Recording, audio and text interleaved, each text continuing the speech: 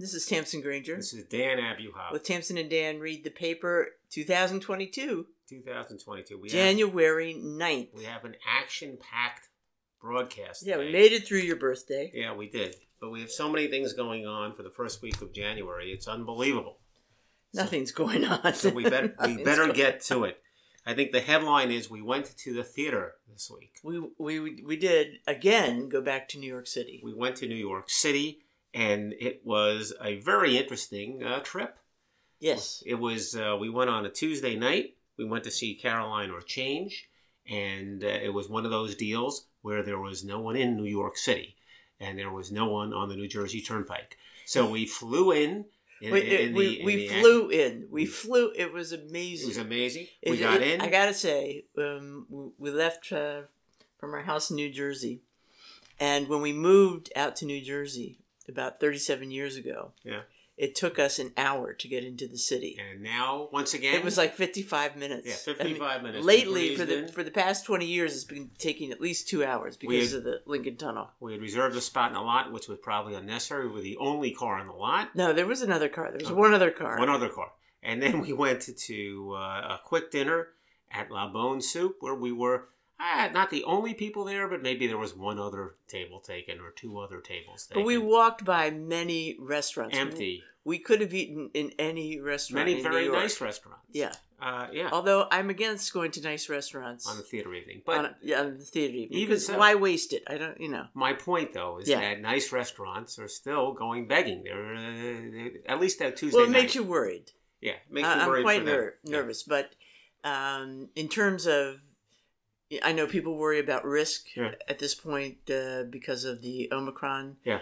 But we were not within 6 feet of anybody. Because no one's in New York City. Until we got to the theater. And at the theater, they checked for our vaccination. Oh, yes. They checked very carefully for the vaccination status of everyone in there, and you wore a mask. And what do you think of the show? I thought it was great. Yeah, it was excellent. So that was the show. We talked about it last week by Tony Kushner and Janine Tesori. Right. And music was amazing. Yeah.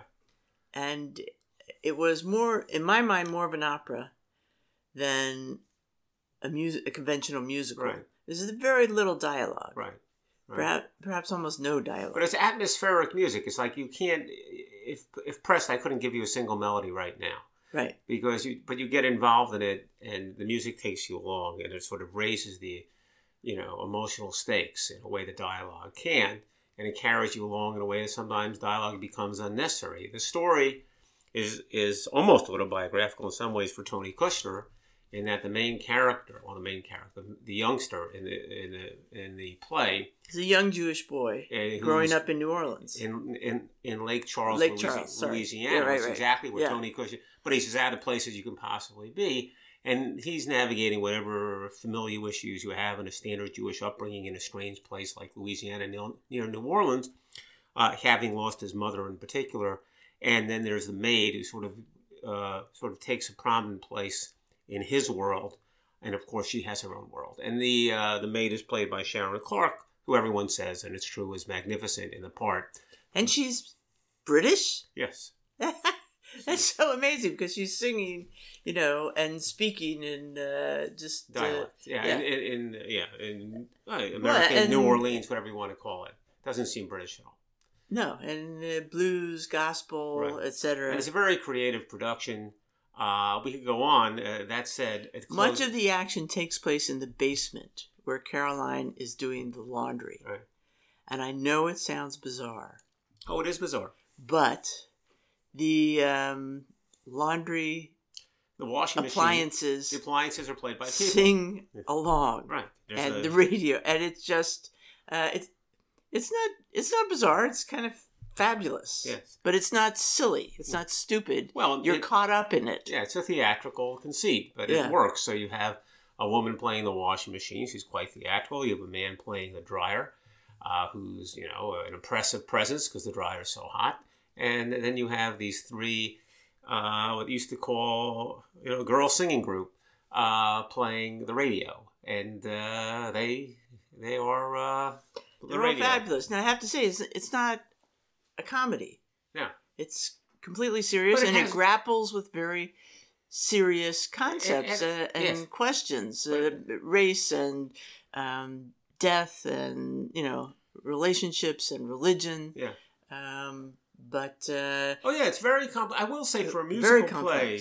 I mean, look, I think I object when people say, "Boy, this is so creative to get into." Now we're having musicals that are dealing with real things, whereas before they didn't. A lot of musicals have dealt with a lot of real things and very challenging things. So I don't think that's a new idea. That said, usually the play underlying a musical is not terribly complex. All right. So Anna and the King of Siam, the musical there, it's got 3 episodes. It's a schematic. You can diagram it. It's just not that complicated, as simple as can be. This is a complex play that underlies this musical with a lot of characters who are neither, good guys or bad guys. They're all just trying their best. There's really no evil, and yet there's a lot of challenges. And nothing is laid out. And, we were discussing it afterwards. You can have all kinds of different interpretations of this, notwithstanding that they're real people. It's not science fiction. So it was fascinating. It was definitely worth seeing. Caroline or Change. Now, that didn't stop us from continuing in the culture binge, where now all the movies are on your television set, or many of them are, and you can get them, and this is the best part, without reaching into your pocket. So that's fabulous, right? Well, we've already reached into our pocket. Well, we're paying a subscription to Amazon, but we might as well exploit it, or right. Netflix or whatever. So we saw Being the Ricardos, which is the movie about Lucille Ball and Ricky Ricardo. Written and directed by Aaron Sorkin. Well, it's about Lucy and Desi Arnaz. Lucy and Desi Arnaz. Yeah, you're right. Ricardo, I get that confused. That's right. Lucy and Desi Arnaz. And written and directed by Aaron Sorkin, starring Nicole Kidman as Lucy and Javier Bardem as Ricky. So what do you think? Oh, I should say as Desi. Sorry. And Ricky. Ricky. I mean, it was fine. It was fine. I know you liked it more than I did. But it was okay. Look, I'm easy compared to you. You're a tough critic. But I'm not a tough critic. So the gist of it is that, Lucille Ball was this great comedian, and this is kind of showing another side to her, the great businesswoman, the great, not that she's just a slapstick physical comedian, but she's really crafting the comedy, thinking hard about it, and choreographing every minute of her show in a serious way, and dealing with other serious issues, relationships, and it's a behind-the-scenes look at the show, and there's some other crisis that comes up, has to do with affiliations. I didn't think that was such a revelation. Yeah. So maybe some of the shock value was lost on me. I don't know. Well, look, but the dirty secret is we're not big Lucille Ball fans, either of us. Right. Maybe that's what brought us together. I've been counting it. And we both watched a lot of reruns growing up. Well, let me get this out, because not everybody is, 49 years old like we are. The deal is that, for those who don't know, Lucille Ball's show, I Love Lucy, ran for, 5, 6, 7 years, whatever it was. But it was a tremendous success, number one show on television. They tell you in the movie it had 60 million viewers in some episodes, which is, 5 times, 6 times what you get in cable shows today that are considered highly successful. That said, there was nothing else to watch. So, you could look at that many different ways. What did I think? Just random thoughts. I did like it. I thought it was fun. I thought, notwithstanding what some people said, I thought Nicole Kidman, was fine as Lucy. I think she's hard to take in an interview, but she's an excellent actress. That's all I can say. I thought Javier Bardem was great as Desi, and he does a lot of singing and playing the drums a little bit. And I thought he was charismatic in the same way that Desi Arnaz was charismatic, legitimately. And I thought the supporting cast was great. I think the movie was paced well. I think it's snappy dialogue. It's sort of like, Lucy and Desi on the West Wing. Did you tell the people that it was written and directed by Aaron Sorkin? I did. Okay. So it was like Lucy and Desi on the West Wing. That's what it was. And they were like back and forth, boom, boom, boom. And that was the humor in the show. When you look at a lot of reviews, the reviews are all over the lot. And what people like to say, because I think it's just easy to say, is that Aaron Sorkin is a great writer and a bad director. I don't know. I can't pull that apart. I don't really know. But he is a great writer. I think a lot of other people who were negative, most people were pretty positive on the cast, actually. A lot of people who were negative said it doesn't do justice to Lucy because she was a comic genius and you don't see it. And they try to show her as a comic genius, and it does fail. And this goes back to the point you made before. This is a little secret for those of you who weren't watching the Lucy show years ago. She wasn't a comic genius. The show wasn't that funny. It was terribly unsophisticated, slapstick humor. You know, it was what it was. It was a period piece. All credit to her for having great success at that time and place. But you can't look at it now and say, you know, it's Shakespeare. It just wasn't that. So I thought that was an impossible hill to climb. So well, you know, I think it might have suffered from the idea that I guess at one point it was going to be a miniseries or something. Right. And so there were plots that were being developed and then they were dropped. So perhaps there was some back and forth and in and out that kind of deteriorated the flow. Yeah, I would listen. I would watch it. That's you're less positive than I am. I think it's fun, and the music's good, and Javier Bardem's a lot of fun, and frankly, Nicole Kidman's kind of, it is an engaging character as Lucy, even though she's not funny for even 5 seconds. So really hard to show why people are funny, but it also had in it as Ethel. My favorite, Nina Arianda. That's right. Who's a terrific actress that we've seen on stage. And who's the guy? You're putting me on the spot. Yeah, there's a guy you see in all kinds of stuff now. I'll come back and get you his name. I'm sorry about that. You broke the rule. No, I thought you would remember No, I wasn't. No, I'll get his name and I'll say I'm an idiot. He's the guy in the Farmers Insurance. Yeah. He's all over the place. He's not going to suffer from lack of exposure because of us. Well, all right. J.K. Simmons. J.K. Simmons. He's fantastic. A lot of it's really good. I would watch it. You a little less so. And then we dipped into another film. Again, flashing our subscription. And we saw Don't Look Up, although maybe didn't watch every minute of it. And I should say, directed and written by Adam McKay, with starring Leonardo DiCaprio and Jennifer Lawrence, and some other big names sprinkled in like Meryl Streep and the like. It's sort of that kind of star-studded Timothée Chalamet. Yeah, who's in every movie as far as I'm concerned. Yes. Why wasn't he in the Ricardos movie? He must have been on the cutting room floor. He might have been in there somewhere. He could have been. He actually wasn't bad in this movie. I often think he is bad, but he wasn't bad in this. I'm not going to ask what you thought of that because I don't think you were ever drawn into that movie too much. But again, I sort of liked it. But the deal is quickly, and a lot of people I think are aware of this film. It's a story about a comet that is identified by a young scientist played by Jen Lawrence that's going to crash into Earth 6 months hence, and what happens then in terms of trying to get the leadership of the country to respond in a productive way. And it becomes a satire because the leadership, political leadership is a failure, the business leadership is a failure, and it becomes a satire in the way different people factionalize and things are politicized. This all should sound familiar to you. What's interesting is a couple of things. First of all, I should tell you that even though it didn't end like the article you read last week, or the week before, which was, remember a few years ago somebody said, asteroid's going to. It turns out it was missing. No. It's just the opposite.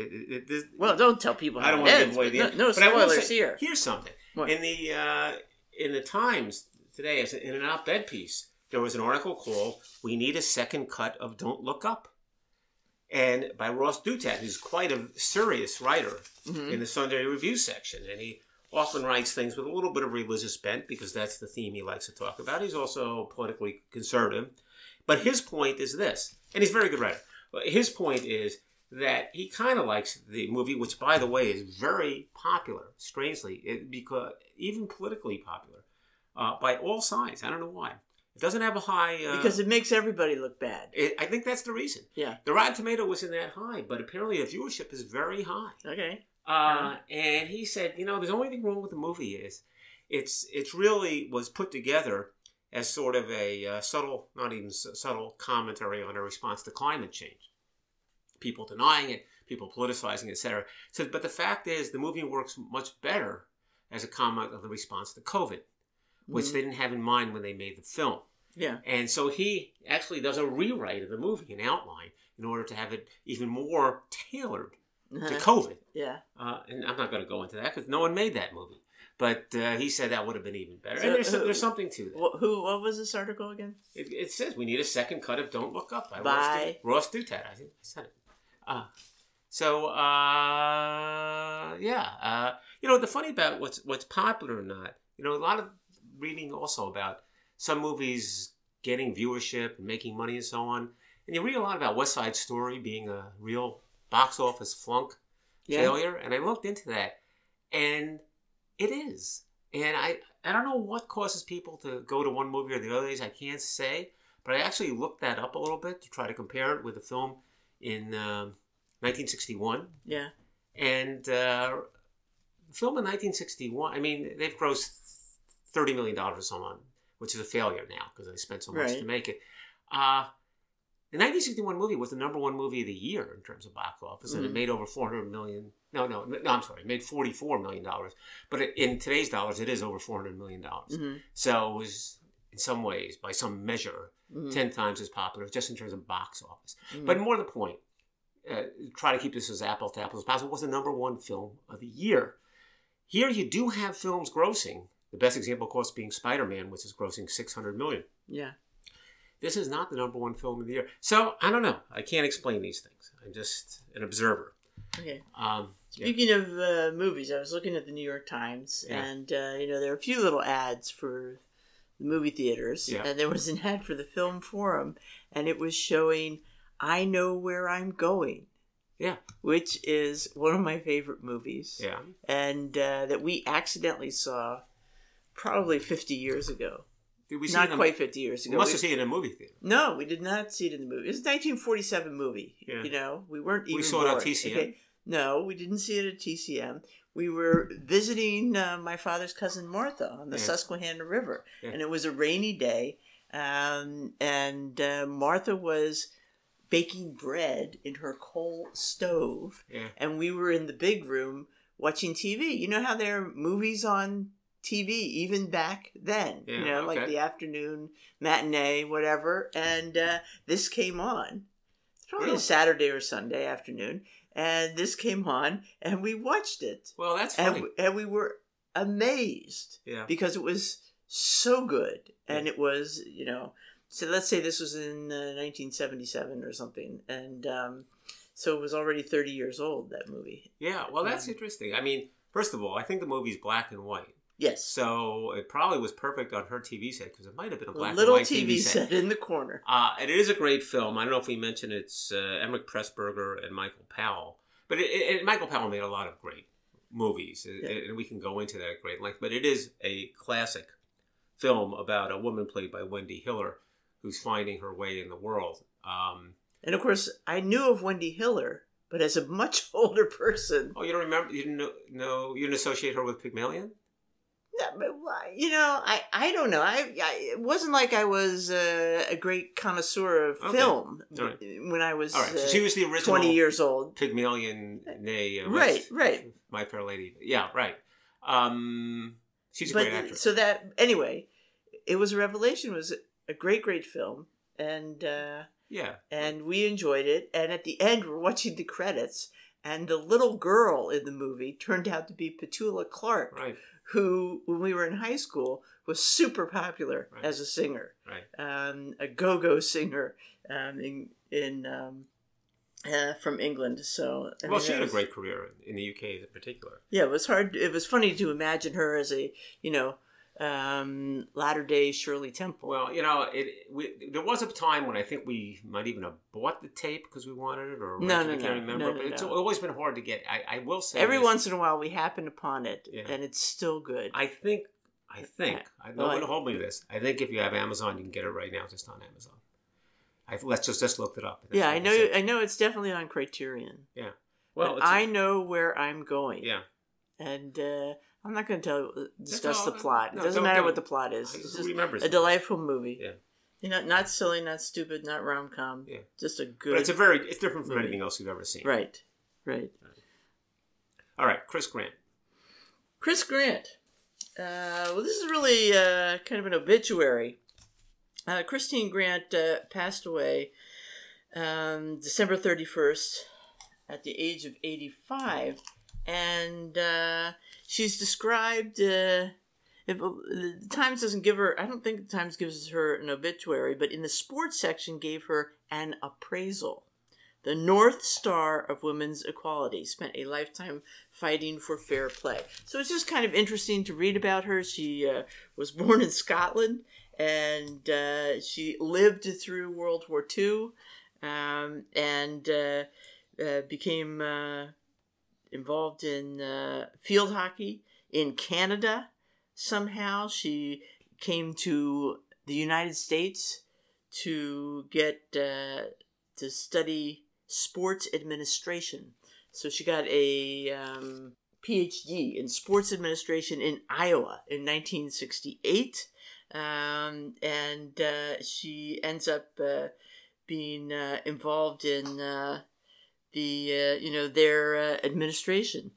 And eventually she will become their, I guess, not until 1973. In 1973, she becomes the athletic director of women's sports at Iowa at a salary of $14,000. But in any case, she was, her moment of truth, she said, was in 1969 when they were about to, at Iowa, build a new field house. And it was going to be paid for by fees charged to male and female students. The funny thing is, in the field house, 1969, not 1929, 1969, field house, no women's bathrooms, no women's locker rooms. Women were not to be allowed in the field house. It was for boys only, and yet the women had to help pay for it. She said, that's when I became a feminist. And she spent her career really, working to create, some help women catch up in the sports world. And she was involved in Title IX. She was, interviewed by Congress, and she was involved in consulting once Title IX was passed. She consulted on kind of fleshing it out and making the guidelines, et cetera, and so forth. And, Title IX is, one of the things that it tries to create, encourage, demand equality in education and in sports for women and men. And so she had her whole career at Iowa. As I said, she became the director of women's athletics, earning $14,000 a year in 1973. And she held that job until 2000, the year 2000. And during her tenure, I guess at least the women, I guess, won 27 Big Ten conference championships and 12 NCAA. Okay. I don't know what that number means. Anyway, I will tell you she sounds like a heck of a gal. Yeah, no, I have nothing. I agree with you. I mean, actually, Iowa, I think, was a hotbed of women's basketball historically. Although you'll recall the women's game used to be different than the men's game. Right. But there is some history to the women's sports in Iowa. There's a reason that it's Iowa. Uh-huh. But yeah, okay.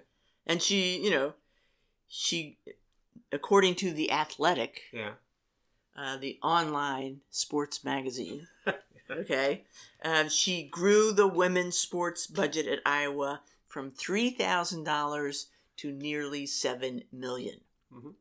She liked to do stunts. Yeah. Okay, in the 80s, she wanted to break the NCAA record for attendance at a women's basketball game. Yeah. And she, got everybody fired up to come to a February 3rd game in 1985. And they jammed 22,000 spectators into an arena, which had a capacity designed for 15,000. And she actually had to go on the radio before, I guess, as the game was starting, and tell people, turn your cars around. Mm-hmm. There's no more room in the stadium. After the event, she actually got a citation from the authorities for violating the fire code. Yeah. She framed that. Yeah. But anyway, she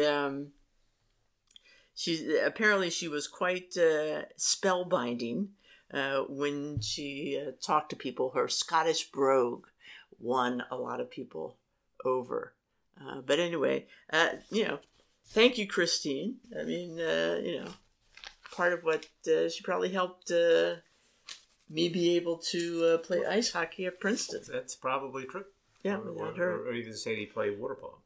But we did not have any 22,000 spectators. Well, that's as you say, it's sort of a stunt. But yeah, Christine Grant. Yeah.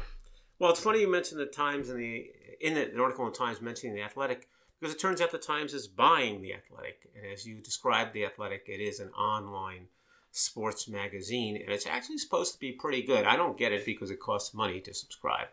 But they're famous for having articles written by players themselves, like Derek Jeter writing about how he feels about retirement or stuff like that. I think Granger has mentioned it to us. Yeah, The Athletic is a cool magazine, which is why it doesn't make any sense that the Times is buying it.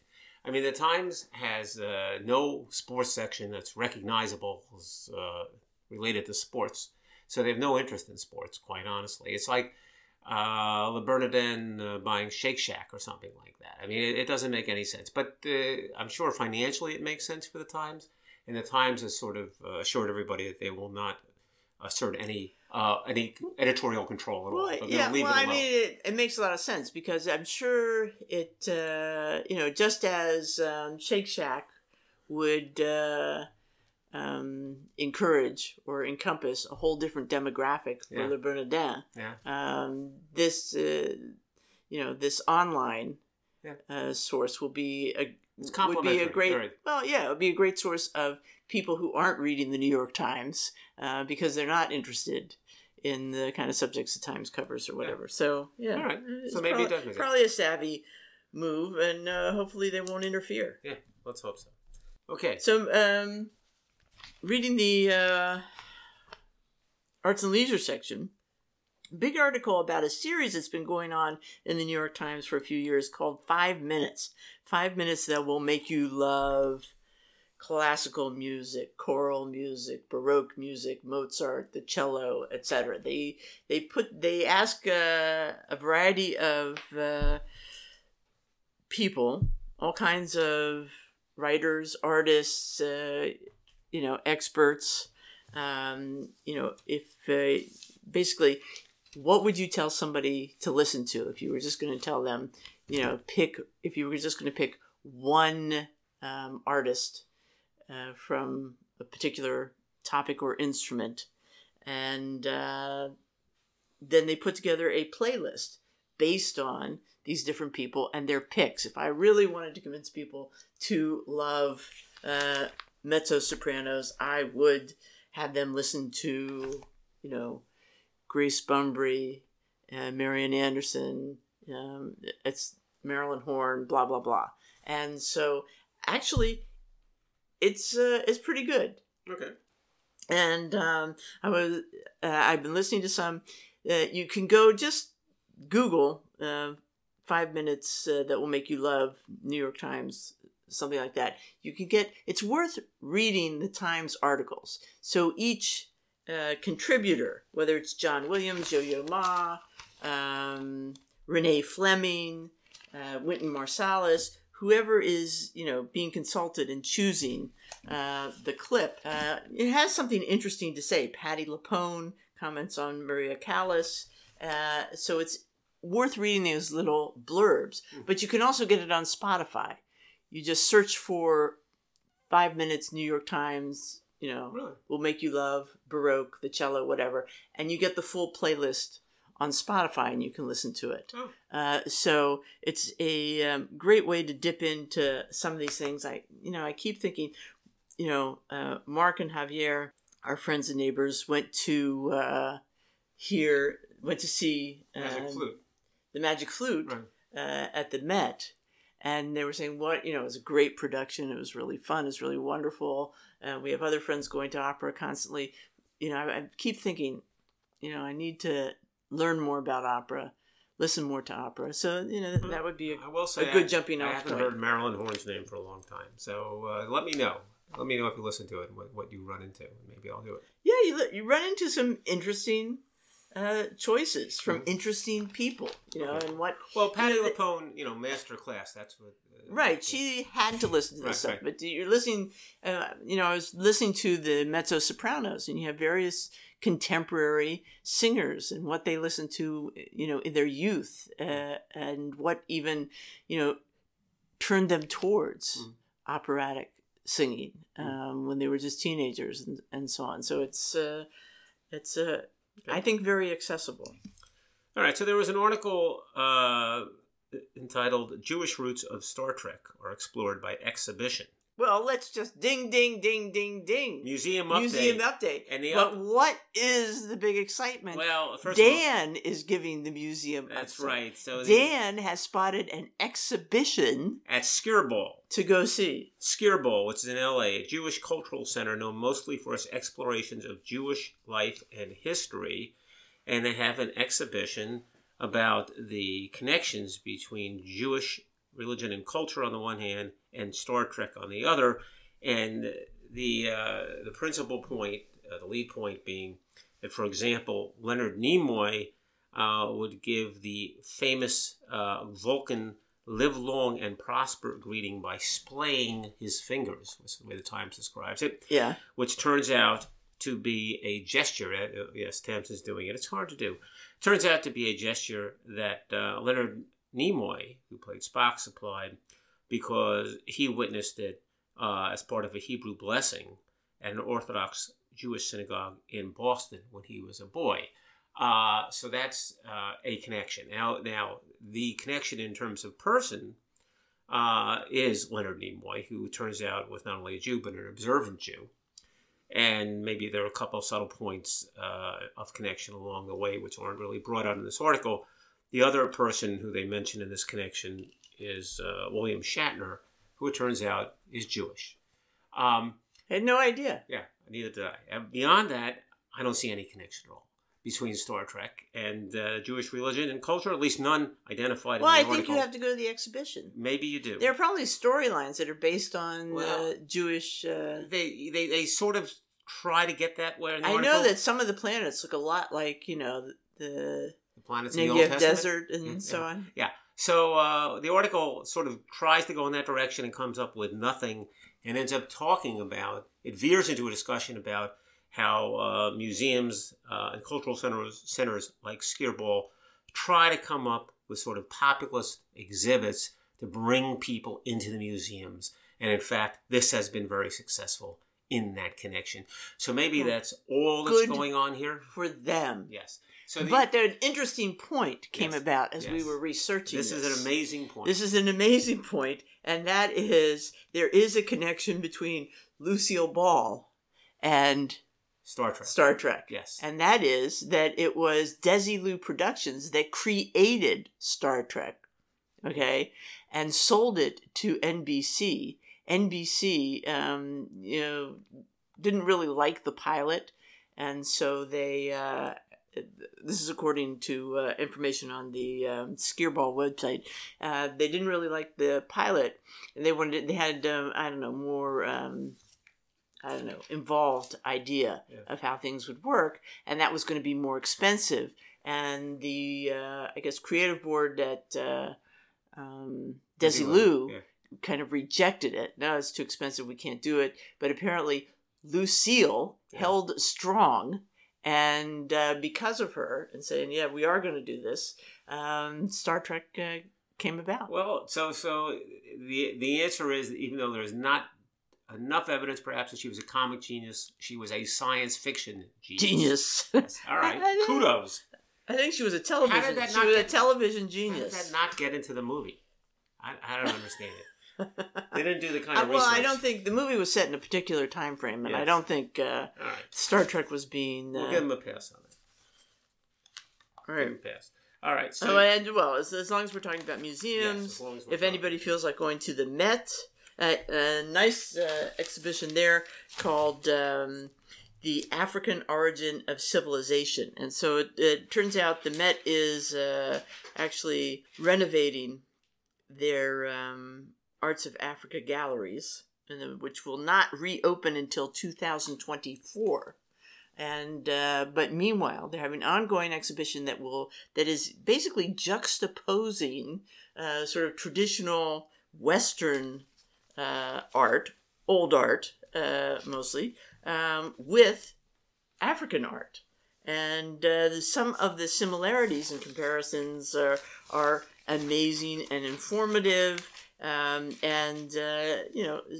putting different male power figures next to each other, and with their different attributes, and really kind of make you think and make you appreciate. A lot of the objects are quite beautiful, and kind of wakes you up to the kind of narrow-mindedness of traditional museums. And so it's kind of an exciting chance to think more about art. There's in fact one Egyptian work of art that they use to compare to an African work of art that I especially love, and I think it's very fun to kind of think about this juxtaposition of Memi and Sabu from this 3rd century BC with a couple, a seated couple from Mali in the 19th century from Africa. So that looks like a fun exhibition. Ongoing means I think that it's going to change and continue, and they're going to cycle in various African and European works of art. Okay. All right. So I know we're kind of running a little bit long here, and let me get through this as best I can. You have to bear with me a little bit. There's a film that has the title 3 Minutes in Poland. And here's how it Well, this sounds interesting. It is interesting. Let me see if I can organize it. Here's how it comes about. A fellow named Glenn Kurtz finds a film in the corner of his parents' closet in Palm Beach Gardens, Florida in 2009 in a dented aluminum canister. It turns out that among the things in the film is footage, 3 minutes of footage of what's described as a vibrant Jewish community in a Polish town. As he described it here, old men in yarmulkes, skinny boys in caps, girls with long braids, etc. It turns out that the film, it's like a home movie, although it is in color, was made in 1938. The town was a Polish town called Nasielsk. It was near Warsaw, and it had 3,000 Jews. And 1938, of course, was just before the beginning of the Nazi invasion of Poland. And of the 3,000 Jews, as a result of that, only 100 would survive. What happened was that this fellow, Kurtz, who was fascinated by this, ended up researching as best he could everything he could find about Nasielsk and about the people that could possibly be identified in the 3 minutes of footage. And apparently he was able to make a fair bit of progress on this and even research about the town itself. And he wrote a book that was published in 2014 called 3 Minutes in Poland, Discovering a Lost World. And the book was was seen by a woman named Bianca Stigter, a Dutch filmmaker who happens to be married to Steve McQueen, the British fellow who was the director of 12 Years a Slave. And they decided, or she decided, perhaps with the support of her husband, to make this into a film. And it is now a 70 minute feature film narrated by Helena Bonham Carter, which has been picked up various places, including most recently at the Sundance Film Festival. What's interesting about this, other than the subject matter, is that it's not a bunch of talking heads. It's not looking at what the town looks like today. It's all within this 3 minutes of film, which sounds almost impossible. But according to the Times, they say the film never steps out of the footage. It tracks, zooms in, stops, rewinds, homes in on the cobblestones of a square, on the types of caps worn by the boys, on the buttons of jackets and shirts. She creates still portraits of each of the 150 faces, no matter how vague or blurry, and puts names on quite a few of them. And apparently, this is quite effective, as they say in the article. By identifying people and details of the life of this community, they managed to restore humanity and individuality. One of the viewers says, you're watching the film and you feel like screaming out to the people, run, get out of there before 1939. And of course you can't. In any event, we haven't seen this yet. I'm sure in a few months we'll have the chance. But so that's 3 minutes in Poland? Yeah. Well, it sounds pretty interesting. Yeah, it's a little dark, but it's interesting. Must be exciting to find something like that. Well, apparently the film, the existence of the film has been known for a while. It's at a Holocaust museum, and people do check it out. It's been viewed many times, just the 3 minutes. Okay. And it's the building on it that seems to be unexpected and quite creative. All right, so just a little quick thing here. A couple weeks ago, Gabrielle Hamilton, the chef of Prune, wrote her last final column for the New York Times Sunday magazine. I've raved before about she's a very good writer. She's not just a good cook. She's just a wonderful, evocative writer. It's like Tom Coughlin, not just a good football coach, but an excellent writer. Right, she writes beautifully about food and life and everything. So I was sad to see her articles will not continue, but happy to see that the reason is because she's working on reopening her restaurant Prune. Boy, it's such a challenge. It's such a challenge to take that on. Oh my God! Yeah. It just is getting harder. I think every minute. But anyway, this caused a flood of letters into the New York Times.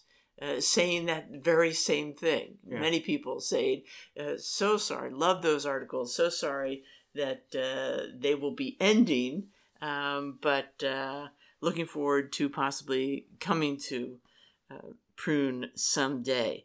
And also people describing their, how much they loved Prune. And one person says, I fervently hope to return to Prune for delicious food and that feeling of finding food that tastes like appreciation and a zest for life. That's a wonderful description. Anyway, so... That's in New York, right? That's in New York, but these are people writing from all over the country saying, I got to go there. Good luck. Good luck, because who knows? And you know what they keep mentioning as...